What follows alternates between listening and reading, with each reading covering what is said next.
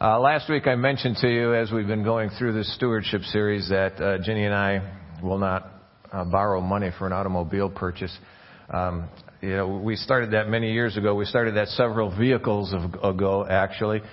We don't think it's wise stewardship to borrow money for depreciating items.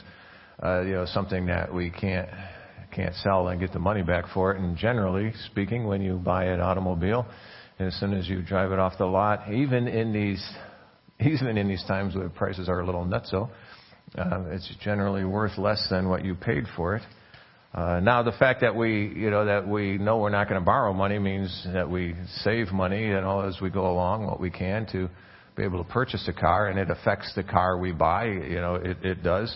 The first thing we do now when it comes time where we have to purchase a car is we see how much money we have, and we see how much of that money we're willing to spend on a vehicle. And then we look for a vehicle that fits that amount of money. That's the way we've shopped for cars for years. Even when I borrowed money for a car, I remember we started years ago, shortly after Peter was born, actually. We needed a new vehicle because the one we had was the sunlight showing through the door. I was going down. I was driving on LSD. That's Lakeshore Drive. So get your mind in the right place. And as I was doing that, the sun was rising, and I noticed a flashing light on the floor next to me. And I looked, and the sun was shining in the bottom of the door that was rusted out and across the floorboard. So anyway, it was time to get a new vehicle. And we sat down and thought, how much can we afford? And we went and looked for a vehicle that fit that. And we had to step down several times in, the vehicle we were thinking about, but we stuck to that and have never regretted that. But since then, that's what we do, and, we pay cash for it. If you borrow money for a purchase, you will,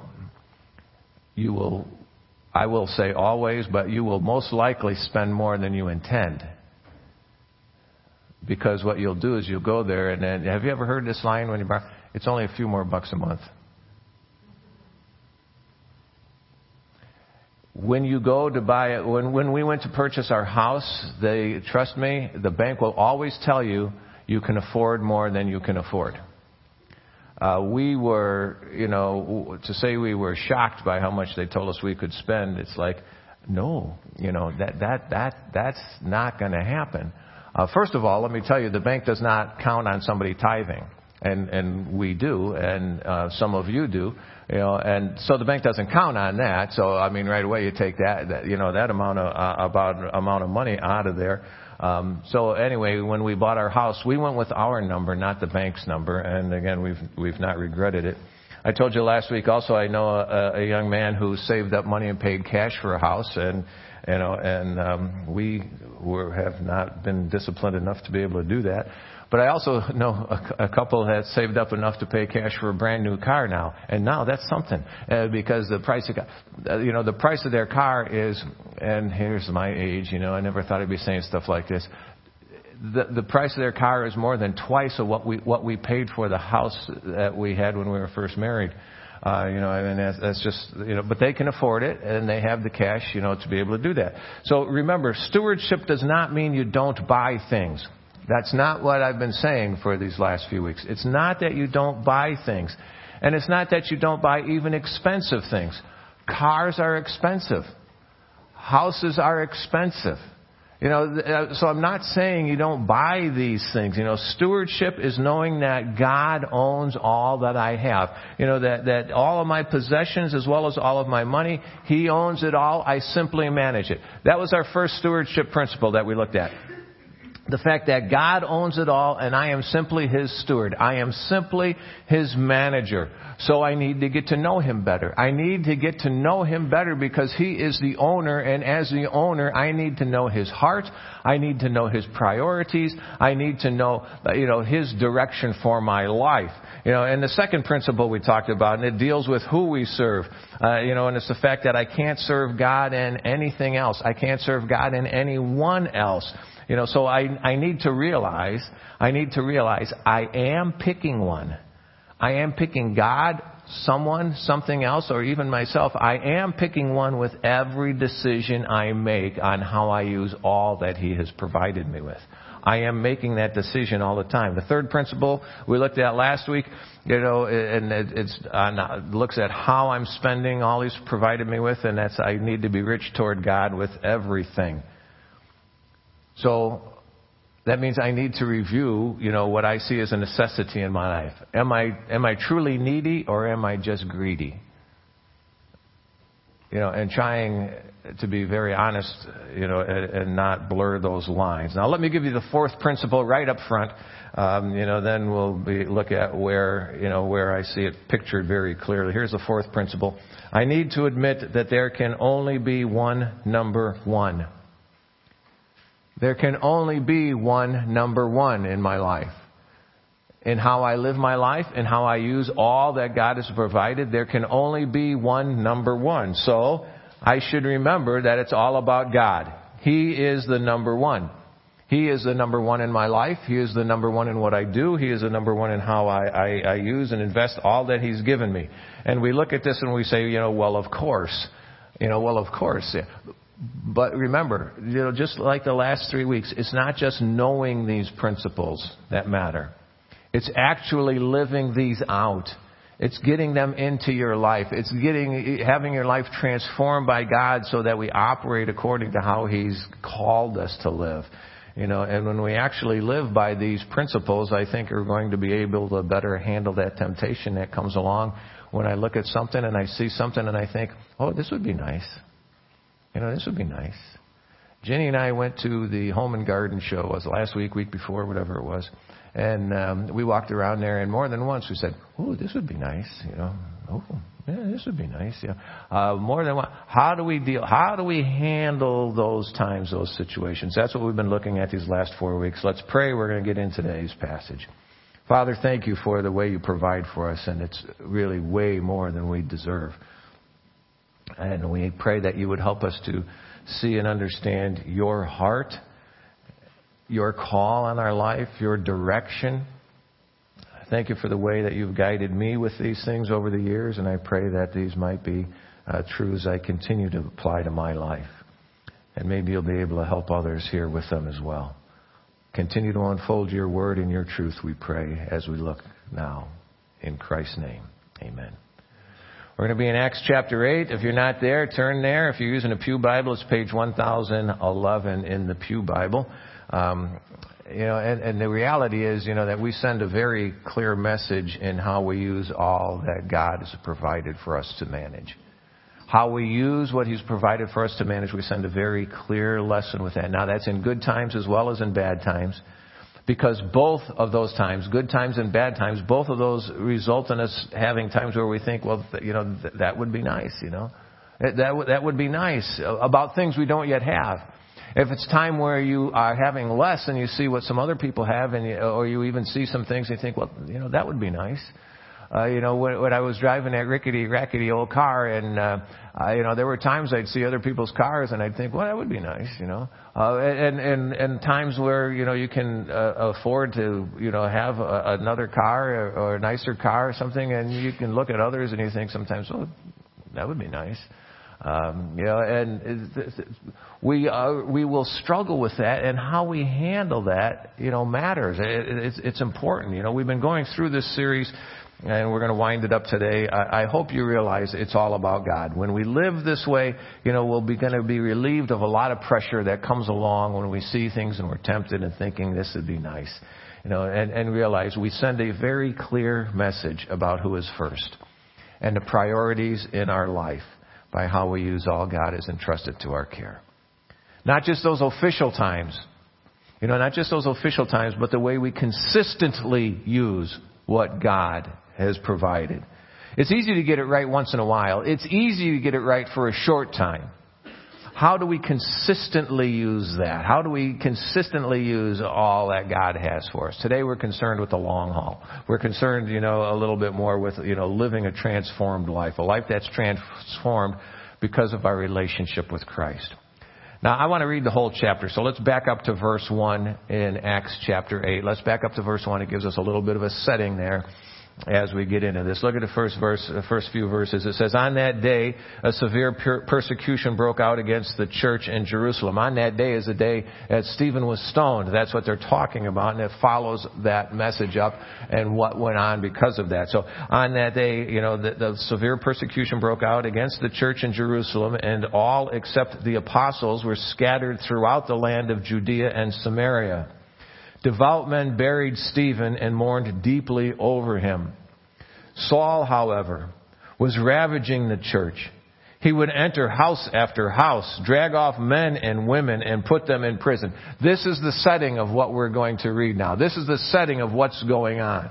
It was a time in which they were experiencing persecution, in which some things were, well, say it was tough is a bit of an understatement. Verse 4, follow along. So those who were scattered went on their way preaching the message of good news. Philip went down to a city in Samaria and proclaimed the Messiah to them. The crowds paid attention with one mind to what Philip said as they heard and saw the signs he was performing. For unclean spirits, crying out with a loud voice, came out of many who were possessed, and many who were paralyzed and lame were healed. So there was great joy in that city. A man named Simon, who had previously practiced sorcery in that city and astounded the Samaritan people while claiming to be somebody great, they all paid attention to him, from the least of them to the greatest. And they said, this man is called the great power of God. They were attentive to him because he had astounded them with his sorceries for a long time. But when they believed Philip as he preached the good news about the kingdom of God and the name of Jesus Christ, both men and women were baptized. Then even Simon himself believed, and after he was baptized, he went around constantly with Philip and was astounded as he observed the signs and great miracles that were being performed. When the apostles who were at Jerusalem heard that Samaria had welcomed God's message, they sent Peter and John to them. After they went down there, they prayed for them so that the Samaritans might receive the Holy Spirit, for he had not yet come down on any of them. They had only been baptized in the name of the Lord Jesus. Then Peter and John laid their hands on them, and they received the Holy Spirit. When Simon saw that the Holy Spirit was given through the laying on of the apostles' hands, he offered them money, saying, give me this power too, so that anyone I lay hands on may receive the Holy Spirit. But Peter told him, may your silver be destroyed with you, because you thought the gift of God could be obtained with money. You have no part or share in this matter, because your heart is not right before God. Therefore, repent of this wickedness of yours and pray to the Lord that the intent of your heart may be forgiven you. For I see you are poisoned by bitterness and bound by iniquity. Please pray to the Lord for me, Simon replied, so that nothing you have said may happen to me. Then after they had testified and spoken the message of the Lord, they traveled back to Jerusalem, evangelizing many villages of the Samaritans. Now keep your Bible open or your phone, whatever you have, to that, because I'm going to pull you back to look at some of these. But the question, that I had to ask myself as I read this chapter is, whose glory am I living for? Whose glory am I living for? I think it's a very legitimate and a very important question for God's people. Who am I trying to draw attention to? Whose glory am I living for? Who am I trying to draw attention to? Now, that's a humbling question for an extrovert, because we don't mind attention. Those of us who are extroverts, we don't mind attention. We go into a room and say, I want you to acknowledge that I'm here, so let's talk. And so it's a little humbling for an extrovert. And it's a little frightening question for an introvert. Because an introvert, they want no attention. The introvert is, please don't look my way. And certainly don't talk to me. Ever. So it's a little, both of these, I don't think are the answer God wants. I don't think this is what God wants at all. So get over yourself. The message of a steward should be, it's all about God. That it's all about God. We draw attention to Him. We want others to see Him. We want others to come to know Him. He is the one that we want to receive glory. He is the one we want to receive attention. He is the one that we want them to see. I was struck by verses 4 and 5 and verse 25. Look what it says. So verse 4, for those who were scattered went on their way preaching the message of good news. Philip went down to a city in Samaria and proclaimed the Messiah to them. Look at verse 25. Then after they had testified and spoken the message of the Lord, they traveled back to Jerusalem, evangelizing many villages of the Samaritans. What are you known for? What are you known for wherever you go? What is so consistent in your life that everyone who interacts with you picks up on it? What is it that is so consistent in your life that everyone who interacts with you picks up on it and knows it, that they notice it automatically? If you've ever gone to a tourist destination and you're there at this tourist destination, you can pick out who's on their honeymoon because they're all about each other. Their attention is focused on each other.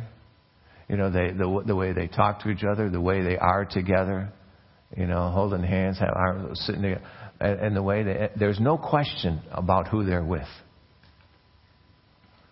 This is what it should be like for us. You know, this is what it should be like. You know, it's that to make it obvious that I am with God. And when I look at these verses, you know, that they went on their way preaching, these verses, you know, they tell me that I need to make it obvious that I'm with God, that I belong to Him, that He is the most important thing in my life, that we have a relationship that is important to me, and that relationship is predominant in all I do. You know, I want to live a way that puts the attention on God, that draws the attention to Him wherever I go, that I am living for His glory. And I send a very clear message about who is first and the priorities in my life by how I use all that He has provided me, how I use everything that He has entrusted to my care. Now, I know people who steward well. You know, they steward God's stuff well. But the attention is drawn to them and how well they steward, not to God as the generous provider. There's a difference. You know, there's a difference. When I remember that God is my provider, it changes my heart and it changes the way I live. And then I begin to send a clear message that it's all about God. It's not about my comfort. It's not about my wise money management. It's all about Him. It's all about His glory. He gets the attention. He gets the credit. Now, there's a real contrast here in these two lifestyles, you know, that's seen what you read here in Acts chapter 8. You know, as you look at Philip's life, and then also as you look at Simon, and then as you look at Philip and Peter and John, you know, when they come. You know, we're told Philip went to the city in Samaria, which is a huge step. For them to go into Samaria was a huge step. The Samaritans were reviled. The Samaritans were I was going to say puked on, but that might be gross and shouldn't say it from the pulpit. So we'll say something else. They were offensive to the Jews, you know, and so they didn't like the Samaritans. Just the fact that he went to Samaria was a huge step, and he proclaimed the gospel there. It says Philip put Jesus' name up front, so Jesus got the attention. Think about when Jesus talked to the Samaritan woman. What did she say? You, a Jew, talking to me, a Samaritan? What was happening there? Well, the attention was on Jesus, so it's a good thing. But she was impressed by the fact that a Jew was bothering to talk to the Samaritans. Look what it says here. It says here, look at verse 6. The crowd paid attention with what mind? To what Philip said. Not to the fact that it was a Jew here talking to the Samaritans, but to what Philip said. They weren't drawn to the fact that he was such a smart guy. They weren't drawn to the fact, you know, that this was this Jew who bothered to talk to the Samaritans. They paid close attention, it says here in the scriptures, to what he said. And he was telling them about Jesus. And that's what they were drawn to. You know, people were healed and delivered from demons, it says. And verse 8 says, so there was great joy in that city. There was great joy when Jesus was the one getting attention. There was great joy when Jesus was the one that they were talking about. Now, in contrast to that, we're told there was a man named Simon who was also in that town. Verse 9, it says he practiced sorcery in that city, astounded the Samaritan people. While claiming to be somebody great, they all paid attention to him from the least to the greatest. They said, this man is called the great power of God. Whew. And it says they were attentive to him because he had astounded them with his sorceries for a long time. He practiced sorcery, magic, witchcraft. Perhaps it was sleight of hand. Perhaps there was demonic involvement. One of the things, with people who practiced sorcery at that time, sometimes it was they would use hallucinogenic drugs along with that, and get people whipped up into a frenzy and things, and they would call on names of demons and pagan gods. But the point here is Simon wanted the attention. He wanted the glory. He wanted people to know him. He wanted to be known. He wanted to be revered. You see, Philip's goal was to proclaim Christ. That was Philip's goal. His goal was to proclaim Christ and to put Christ forward. Simon's goal was to be known and admired. Simon wanted to be known and admired. Philip wanted people to know Christ.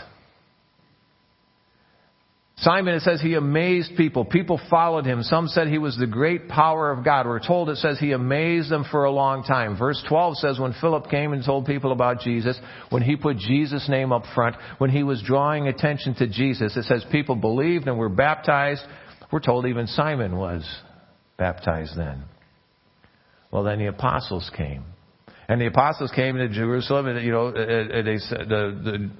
Jerusalem sent Peter and John to Samaria to see what was happening, what was going on there. And as Peter and John ministered among the people, it became apparent Simon didn't really believe. It became apparent what Simon was doing. It became apparent why? Because his heart hadn't changed. His life hadn't changed. It hadn't come out at all. When you realize and remember that God is your provider, it changes your heart. It changes the way you live. Simon had not made that transition, and Peter and John were able to notice that he didn't really have a commitment there. One way that became obvious, Simon offered Peter and John money. Said, "Let me give you some cash here if you give me that ability to bring the Holy Spirit down." He saw God as a money-making investment. Simon saw God as a money-making investment. Here's what we could do, and I can make more money. And Peter's answer, "May your silver be destroyed with you." The problem's revealed in verse 21. Look what it says. Your heart is not right before God. Your heart is not right before. What's in your heart results in action. Jesus talked about that. He said, whatever, where your treasure is, there your heart will be also. There your actions will be. There your dedication will be. There you will follow. There you will flow. Wherever your treasure is. So we need to remember, no matter how much you make, no matter how much you have, God is your provider. God is your provider. It's all about God. Simon wanted it to be about Simon. What we do and what we give is not buying God off. Look again at verse 22, 23. He says, therefore repent of this wickedness of yours and pray to the Lord that the intent of your heart may be forgiven you. For I see you are poisoned by bitterness and bound by iniquity. He had these thoughts in his heart and it led to actions. Notice what it says. The intent of your heart. And then he says, I see what? I see the intent of your heart by how you are living. I see the intent of your heart by the way you are talking. I see the intent of your heart by what it is you're striving for. And Simon wasn't following God. It says he was controlled by pride and greed. Pride and greed push God to the background. Pride and greed push God out of the way, push God out of the picture. Let me take you back to some verses we looked at the very first week from Deuteronomy chapter 8. A few more here than what we had that week. It says, when you eat and are full, you will praise the Lord your God for the good land that He has given you. Be careful. Be careful that you don't forget the Lord your God by failing to keep His command, the ordinances, the statutes I am giving you today. When you eat and are full and build beautiful houses to live in, and your herds and flocks grow large. Instead of herds and flocks, you can put down all the stuff you have in your garage, in your shed. and your storage unit. Just a thought for you. And your herds and your flocks grow large, and your silver and gold multiply, and everything else you have increases. Be careful that your heart doesn't become proud. Simon's problem. There's Simon's problem. Be careful that your heart doesn't become proud and you forget the Lord your God, who brought you out of the land of Egypt, out of the place of slavery. He led you through the great and terrible wilderness with its poisonous snakes and scorpions, a thirsty land where there was no water. He brought water out of the flint rock for you. He fed you in the wilderness with manna that your fathers had not known, in order to humble and test you, so that in the end He might cause you to prosper. You may say to yourself, my power and my ability have gained this wealth for me. But remember that the Lord your God gives you the power to gain wealth, in order to confirm His covenant that He swore to your fathers, as it is today. Now, we can forget this and look for a quick fix sometimes. We can forget that God gives us the power and the ability to earn. And we look for the quick fix, a lot of money, fast cash to get it with as little effort as possible. That's the big draw of the lottery. That's the big draw of gambling. The lottery and gambling. It's a love of money, which we're warned about in 1 Timothy. He says, those who want to be rich fall into temptation and a trap and many foolish and harmful desires, which plunge people into ruin and destruction. For the love of money is the root of all kinds of evil. By craving it, some have wandered away from the faith and pierced themselves with many pains. You see, the love of money and craving it, that's covetousness. That's coveting, which God very clearly tells us that we're not to do. Perhaps you remember the 10 Commandments, and one of them is, do not covet your neighbor's house, do not covet your neighbor's wife, his male or female slave, his ox or donkey, or anything else that belongs to your neighbor. Now, some people might say, they only gamble on legal things. The lottery's legal. We only gamble at legal casinos, and with money that we can afford to part with, no different than going to an amusement park. A couple of thoughts to consider in regards to that. One is, because it's legal doesn't mean it's right before God. Let me remind you of that. Kathy shared with us about Joe. Joe shared with us. Kathy didn't come because she's got a new job. Joe shared with us about that some come to them that are looking for abortion and just need some information, because abortion's legal in our country. That doesn't make it right before God. So the fact that, the lottery, and casinos are legal doesn't make it right before God. Another way is to think of where the money is won, the money that you win in the lottery or the money that you win in a casino. Where does that come from? The money you win comes from thousands and thousands of people who have lost money. That's where that money comes from. And we're told to what? To love our neighbor, not to covet our neighbor's stuff, not to take what belongs to our neighbor, to love the poor and the oppressed. As I was studying for this sermon, I was troubled by something I came across, a study on gambling, and this is part of what it said. State governments concentrate lottery outlets in economically distressed regions to entice more citizens from lower rungs of the income ladder. And I thought, our government is doing this intentionally. The study also went on to talk about the fact that they also put some of the scratch-off lottery things, more of those and more of those, because they push the instant win. You see, I don't have to wait for them to draw numbers. I scratch this off and I can instantly win all this stuff. Why? Because it's a higher enticement for an instant payout. The lotteries, casinos, they target the poor. Those who can least afford it, because of their greater need, they are more tempted. Isaiah 3 says, the Lord brings this charge against the elders and the leaders of His people. You have devastated the vineyard. The plunder from the poor is in your houses. Why do you crush my people and grind the faces of the poor? This is the declaration of the Lord of hosts. God's people should not be involved in plundering and crushing the poor. We should not be involved in that. My entertainment should not be at their expense. It should not be raking in what they lose. That does not bring glory to the Lord. No matter how much you have, no matter how much you make, when you remember the Lord is your provider, your heart will be changed.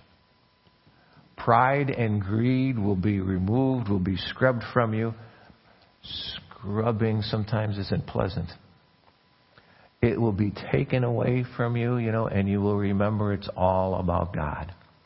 He is the one we need to lift up. He is the one we need to glory. It is all about His glory.